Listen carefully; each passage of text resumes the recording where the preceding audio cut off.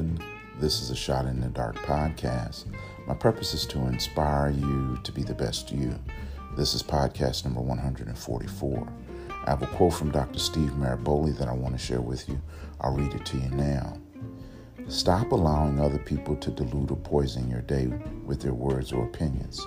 Stand strong in the truth of your beauty and journey through your day without attachment to the validation of others. I'll read it to you again. Stop allowing other people to dilute or poison your day with their words or opinions. Stand strong in the truth of your beauty and journey through your day without the attachment to the validation of others. The only meaningful voice you should hear each morning is your own.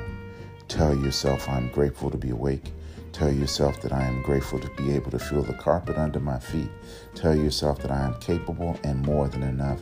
And tell yourself, I am doing what God told me. Listen, it does not matter what others say to you because it does not matter what they think.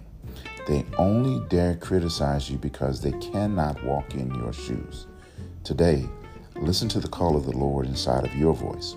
Let's add some scripture. John chapter 8, verse 32.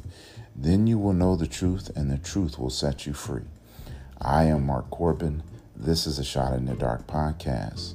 Listen for the Lord.